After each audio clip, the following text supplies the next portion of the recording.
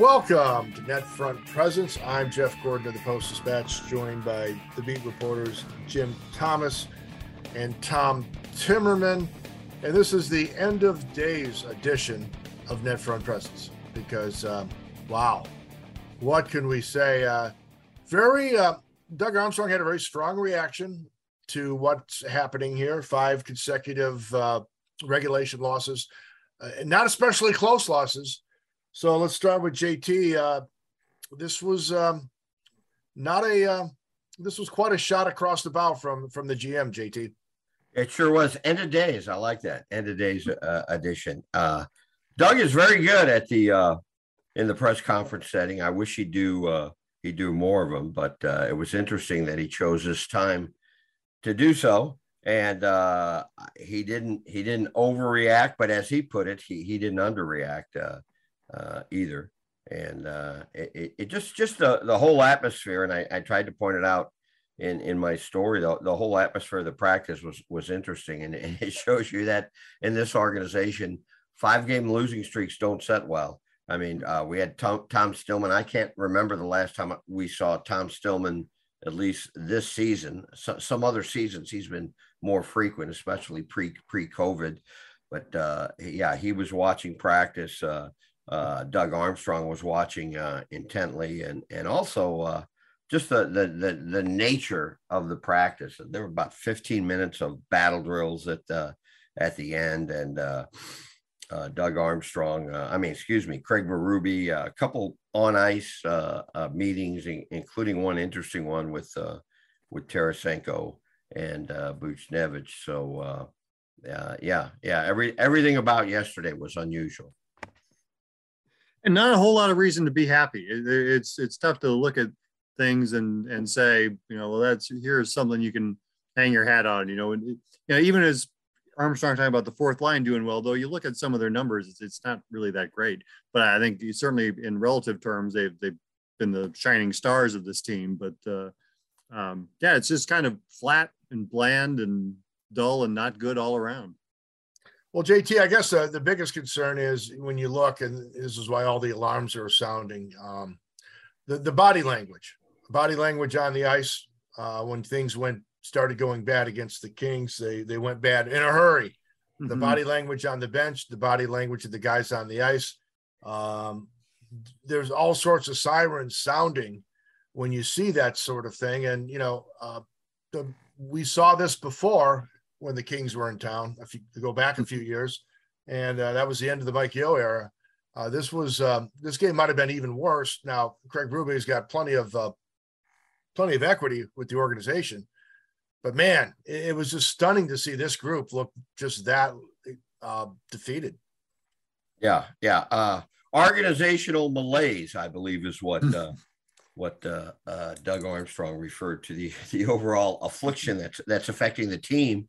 And the body language, like especially some of the younger players, you see Thomas, maybe miss a shot when he has a good look, when it's a grade A chance, and just the shoulders slumping, and just overall the lack of a competitive edge. I mean, it's everything that's happening here with the Blues is just unlike anything we're used to seeing, at least most years, most games with the team, except maybe the missing shots. They've always maybe had a want to do that, but just just everything about them seems out of sync. The passing, the spacing on defense, the third periods. I mean, the Blues always, at least, and this is now my 6th year covering the team. Time flies, but they always seem like a team more often than not that could close out games, and they've been especially terrible in the third period. So it always makes you wonder, and I'm certainly not a conspiracy theorist at all, but what's going on? Why is this happening? Why does this team, maybe one or two things go wrong and they look so defeated? Why are many of the veterans just not producing consistent, not just consistent in terms of scoring or play, but just in terms of the mistakes they're making? And I think both Berube and Armstrong, and as well as the rest of the coaches, are struggling for the answer right now. Yeah, I think you do have to go back to the end of the Mike Yeo era, those early Berube days when, this is one of the last times you saw that happen, where some things would go bad and that would just be the end of it. They would just, off the cliff right there. Armstrong was very clear yesterday. Greg Berube's not going anywhere. He's the guy. Obviously there are limits, but right now they're nowhere near it, apparently. But yeah, you got to go back almost 6 years to see it when this team just at the first sign of trouble, just disappeared. Well, he made it quite clear, and this was something we've talked about, that this was the last chance for this group to make a run. Now, Doug talked about this, trying to extend it another year, but given the contract scenarios with both Ryan O'Reilly and Vladimir Tarasenko up, even with an increased salary cap, there was going to be a huge challenge keeping the key players on this team in one place. So we knew going into this year that this could be the last go for for the group, and Doug said this may not make it through the season on this last go, because it seems JT it's not a veiled threat, it's direct threat. If we have to start retooling, we'll start retooling, and that would mean, and he's done it before and on a smaller scale, but given all the contract situations, it's not an idle threat. No, not at all. And given Doug Armstrong's past track record, now it was difficult to make player for player trades, hockey trades, because of the cap situation. But if you're in a rebuild mode, and all of a sudden you don't necessarily care if you're getting a veteran player, you're going to be trading for draft picks, and he can do that all the live long day if he so chooses to do so. And he was asked, well, how many games would this be? What time of year? And he wouldn't put a date on it, nor should he. He did point out that at this stage of his career, and he's had, a very good degree of success, that he's more patient maybe than he would have been, 5 years ago or whatever. But he's got that hammer, and if the players don't understand that, they're not paying it. They're not paying attention. And he's always said this. Basically, the players decide. The players make the decision for him. During the Cup year, remember they started a hot streak right before the trade deadline, and back when they were still maybe mid January or late January, the All-Star break, around the they weren't last, but they really weren't in the playoff picture before they had that long, I think it was 11-game win streak. He said the players will decide, and they were hot. He decided not to touch the team, and they won. And they could decide here. He said the players could decide. If the run's over, they'll tell me. And right now, through their play, and I would say indifference, that's what they're telling him. I mean, right now, it could change. It could change in a week. It could change in 2 weeks. But right now, that's what they're telling him.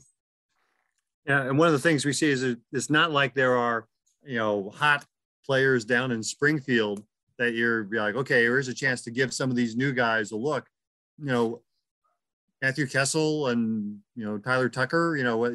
It's, if Bolduc was in the AHL rather than in juniors, okay, give him a try. But there's really no one down there. I mean, it's not like the Martin Ferks or Josh Lavos of the world are going to be the people that turn this around. So it's not like, if they start looking to the future, it's a longer term future if this doesn't pan out. Yeah, and one of the tough parts about all that, JT, they do have two good young players they hope to move forward with Robert Thomas and Jordan Kyrou. But about Jordan Kyrou. I thought Tom captured it well with that the 3-on-0 that he just skates into Jonathan Quick. I mean, he was paralyzed. He didn't know what to do on a 3-on-0. He's held it, and then suddenly there wasn't any play. And he's just it's so far in his head that this is going to be interesting to see how Jordan Kyrou fights his way out of it. I thought when he got on the board, scored, that he would relax, but man, it's a little hard to watch right now. That minus number, his lack of offense, plays like that, kind of terrifying. He's on a 30-goal pace. No. Well, actually, by the numbers he is, but yeah, and it's clear he's pressing. He's pressing, and when you talk to both Thomas and Kyrou after the contract, it's a stock question, but do you feel, now that with big dollars come big expectations, how do you handle the pressure? No, I'll just go out and play my game. Well, really, neither of them are. Thomas, it hasn't been as bad, but when we speak of body language, Thomas, when he misses a shot, it's like a Shakespearean tragedy or something. Okay, you missed the shot. Let's go. Kick.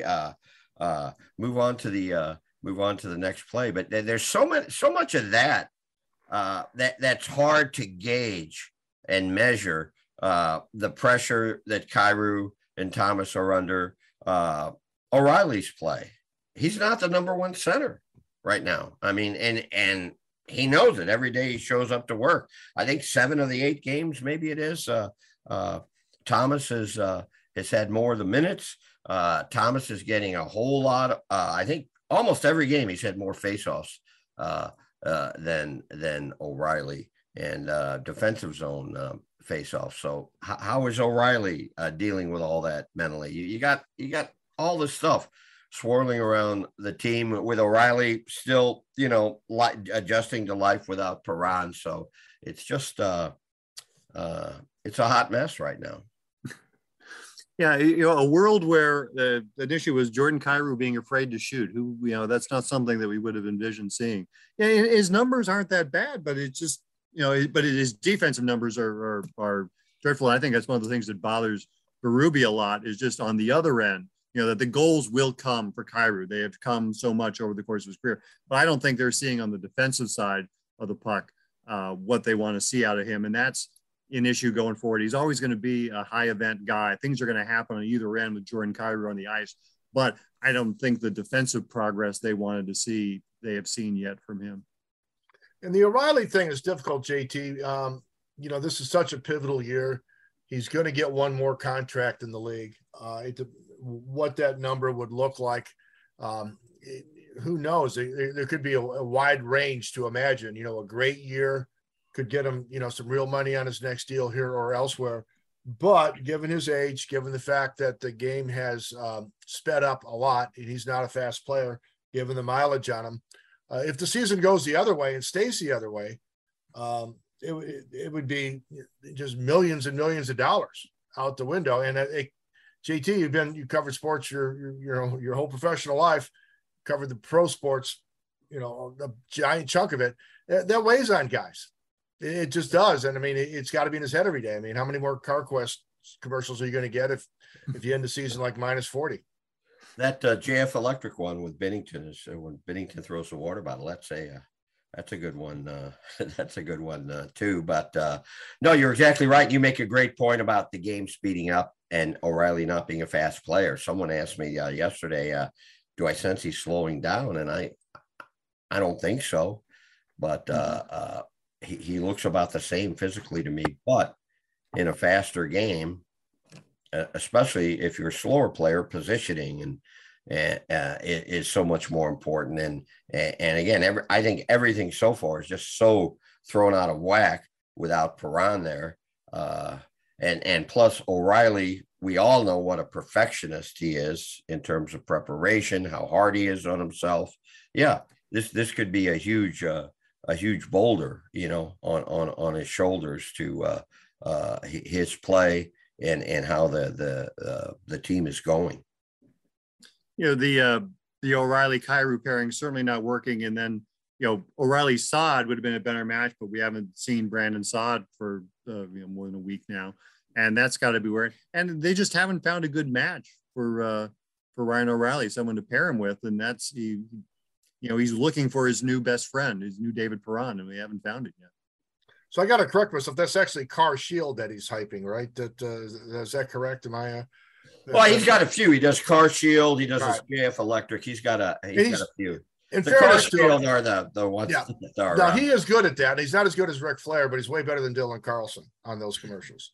Those are just unfortunate for Dylan. I think that was the beginning of the end for Dylan doing those commercials, but that's another podcast.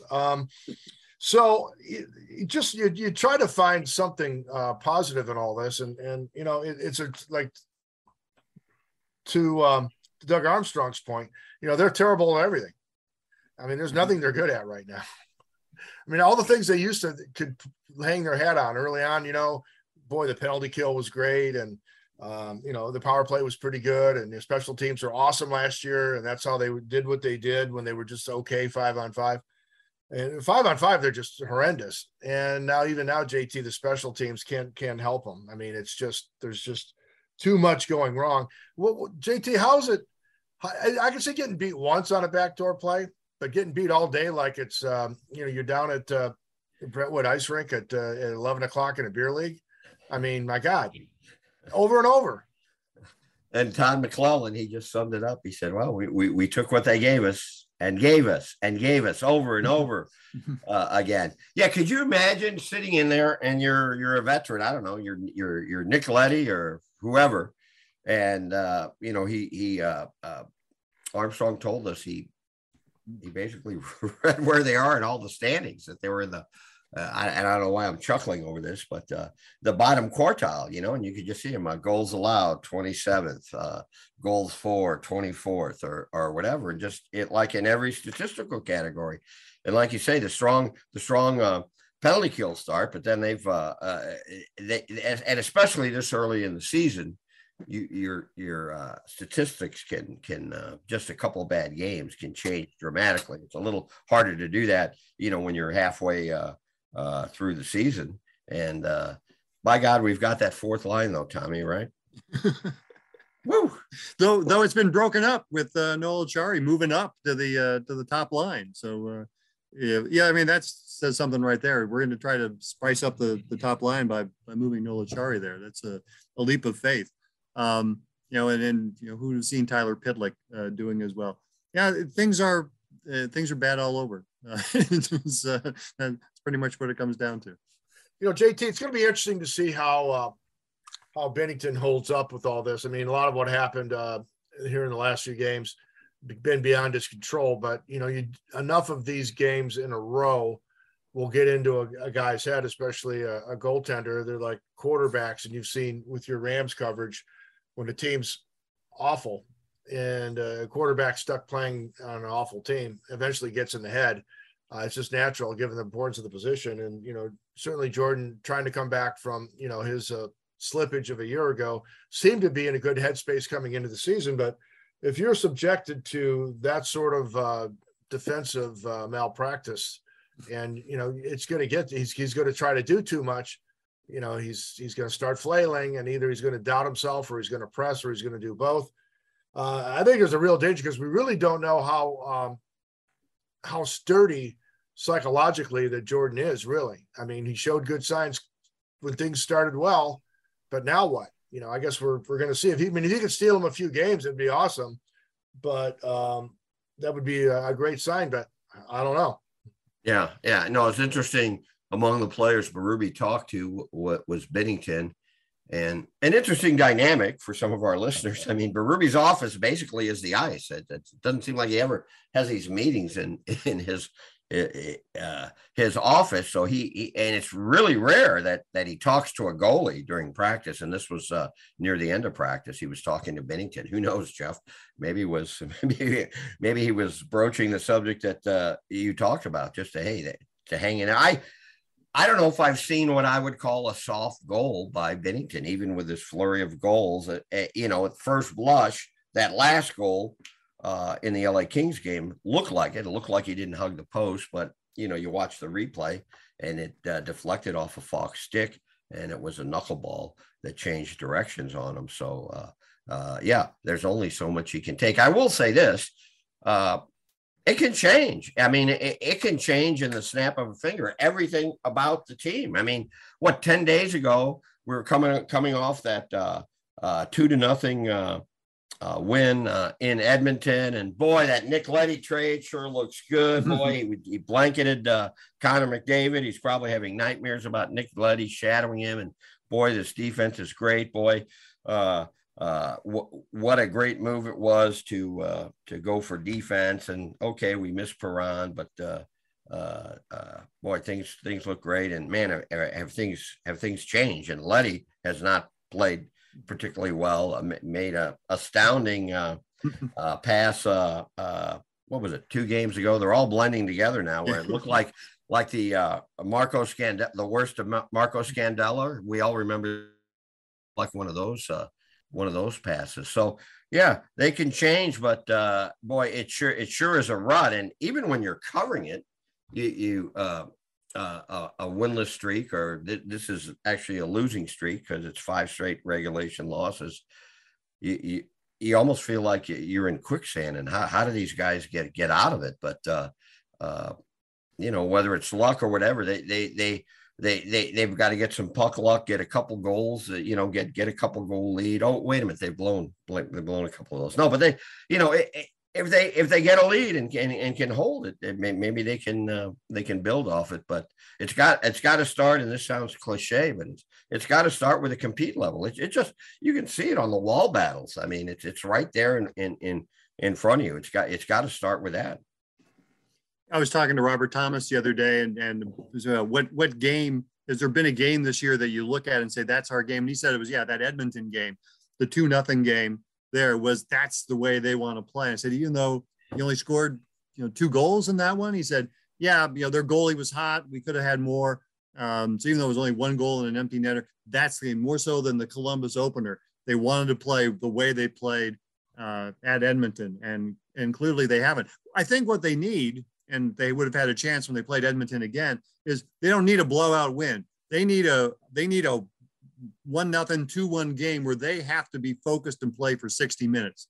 They don't need some game where they score a lot of goals and get up early and conclude. I think they need a game in which it comes down to the wire and they have to play the full 60 because they haven't done it, and that's what they have to do. It was interesting that Doug Armstrong didn't say, boy, we just have to win Thursday and beat the Islanders. He said, to JT's point, it's got to start just by show me that you're going to compete. Islanders have won 4 games in a row. If they play Sorokin in net, I mean, he's one of the league's best for sure. New coach Lane Lambert, they're in a good place. They got a little momentum going. Got some guys feeling it. Anders Lee's back to full strength. Brock Nelson off to a good start. They've got not an explosive team, but a sturdy team. And then you go on the road and in challenges every game. Challenges and challenges and challenges. So their chance to regroup kind of came and went, JT, as far as the easier path. Now they're gonna have to earn it. I mean, Islanders going to make them earn it. And these games, the discouraging thing is it's not like they're just it's just one play, like Mizzou football this year, and play here or play there. No, you're getting killed. What was Justin Falk called it? Piss poor. Yeah, just getting killed. Yes, the game turns and you collapse. You're not one play away. These teams could have scored 20 goals if they just kept playing. I mean, if there was another, period or two, I mean, it was over. They were just going to take the abuse. So, and now you've got some, tough games ahead. I mean, this is going to be super interesting with a good team coming in on a good streak. Yeah. They're I guess the next string of road games starts with a game at Boston, which obviously is off to a very good start. And that speaks to, we've talked about it on the net front earlier, just about how we thought, I think maybe our season debut edition, just how more competitive and how much more parity there is in the league this year, because and Doug Armstrong referenced it. He calls it the league is compressed because the bottom teams, a lot of the rebuilding bottom teams, and you look around, Detroit, Buffalo, New Jersey, Ottawa, they've gotten better. And some of the top teams, a lot of the top teams maybe have fallen back to the pack, but just a little bit, except of course for the Blues. And you could say there are never any easy wins in this league, but that's really the case now. Even Chicago, has with that, what we thought was a hapless group of players. They have a better record than the Blues. So yeah, there's not a stretch of the schedule where you can point to and say, okay, here's some points here, and that's obviously especially true the way the team is playing. Yeah, another reason they need to look good against the Islanders is they got 3 days off after that. I mean, they got basically one game in a week this week as they go from Monday to Monday with just the Islander game. Boy, if they don't come out well, on Thursday, that's just it's going to be. They have the weekend off, but it's going to be one long weekend. If with the way the schedule is. Yeah, you hate to drop $80 on a good piece of steak there, and only to have to kind of wipe away the tears off of the off the meat before you eat it because you're having such a tough go here. So, I just think back to the old days, the old caveman days of coaching. The dreaded bag skates, some of the stuff that coaches would do to a team in this condition. You don't really see, you see intensity like you guys saw yesterday, but man, in the old days, Ron Cron would have traded a couple guys. There would have been some, Brian Sutter would have had a couple bag skates. I mean, guys would be crawling around on all fours, vomiting on the ice. And some fans may say, hey, let's return to the old days. Let's get medieval. Time to get medieval. But no, that's not the way the game is these days. In the old days, the other thing you do, JT, is the team would come out and everybody would drop their gloves right away. Now we're going to get the old fighting spirit back by just going, playing, slap shot hockey. That doesn't work either. So you just have to try to go out and play well. It was so much easier in the old days, JT, to resolve, to get this frustration out. I think the last time we saw a bag skate was the very end of the Mike Yeo era, and that may have been the only bag skate I've ever witnessed firsthand. Much sprinting on ice there. And then, of course, this was after Yeo was gone. We had Bortuzzo versus Sanford in practice. I got to say, we were musing, and no names, but Tom was contributing. I'll say this: who might Bortuzzo get in a fight with and threaten to beat up in practice yesterday? That's what we were reduced to talking about while we watched practice yesterday. But alas, even though that those battle drills, there were only 30 feet between the two nets, 2-on-2, and they were banging each other hard, but a lot of physical contact, but no gloves dropped. So boy, this is I'm kind of getting depressed just listening to our folks. It'll get better, and won't it, Tom? It'll get better. I mean, mathematically, it has to get better.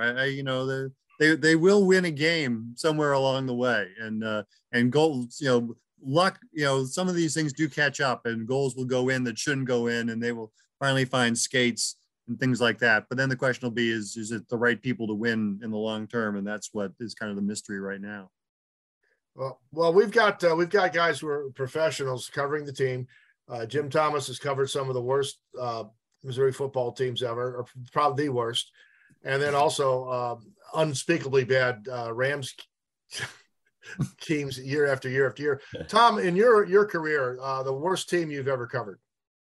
I've been blessed because even when I was covering SLU basketball, Stu Durando and I would kind of trade back and forth, and Stu got always the bad years and I got the good years. There was a point where they hadn't gone to the NCAA tournament without me covering them for like about I don't know, you'd have to go back to the Charlie Spoonhour era. So I had the end of the Larry Smith era at USC football, which was not terrible, but it was bad enough to get Larry Smith fired at USC. So, and USC basketball never a massively great team. So that was probably about as bad as I got. Well, you can always get advice from Jim Thomas about covering truly bad sports teams. He knows it when he sees it because he's seen it quite a bit in his career. Well, that'll do it for this edition of the Net Front. I'm Jeff Gordon. We enjoyed having Jim Thomas and Tom Timmerman on board. Sorry to depress you folks, but we have to keep it real just like Doug Armstrong did. Reminder that you can catch all of our podcasts, all of our videos, all of our extra content on stltoday.com. Of course, our print edition rolls on. So we appreciate those of you who subscribe to support local journalism. We're going to keep doing what we do, and we appreciate you helping us making that happen. So until next time, for Jim Thomas, for Tom Timmerman, I'm Jeff. See you.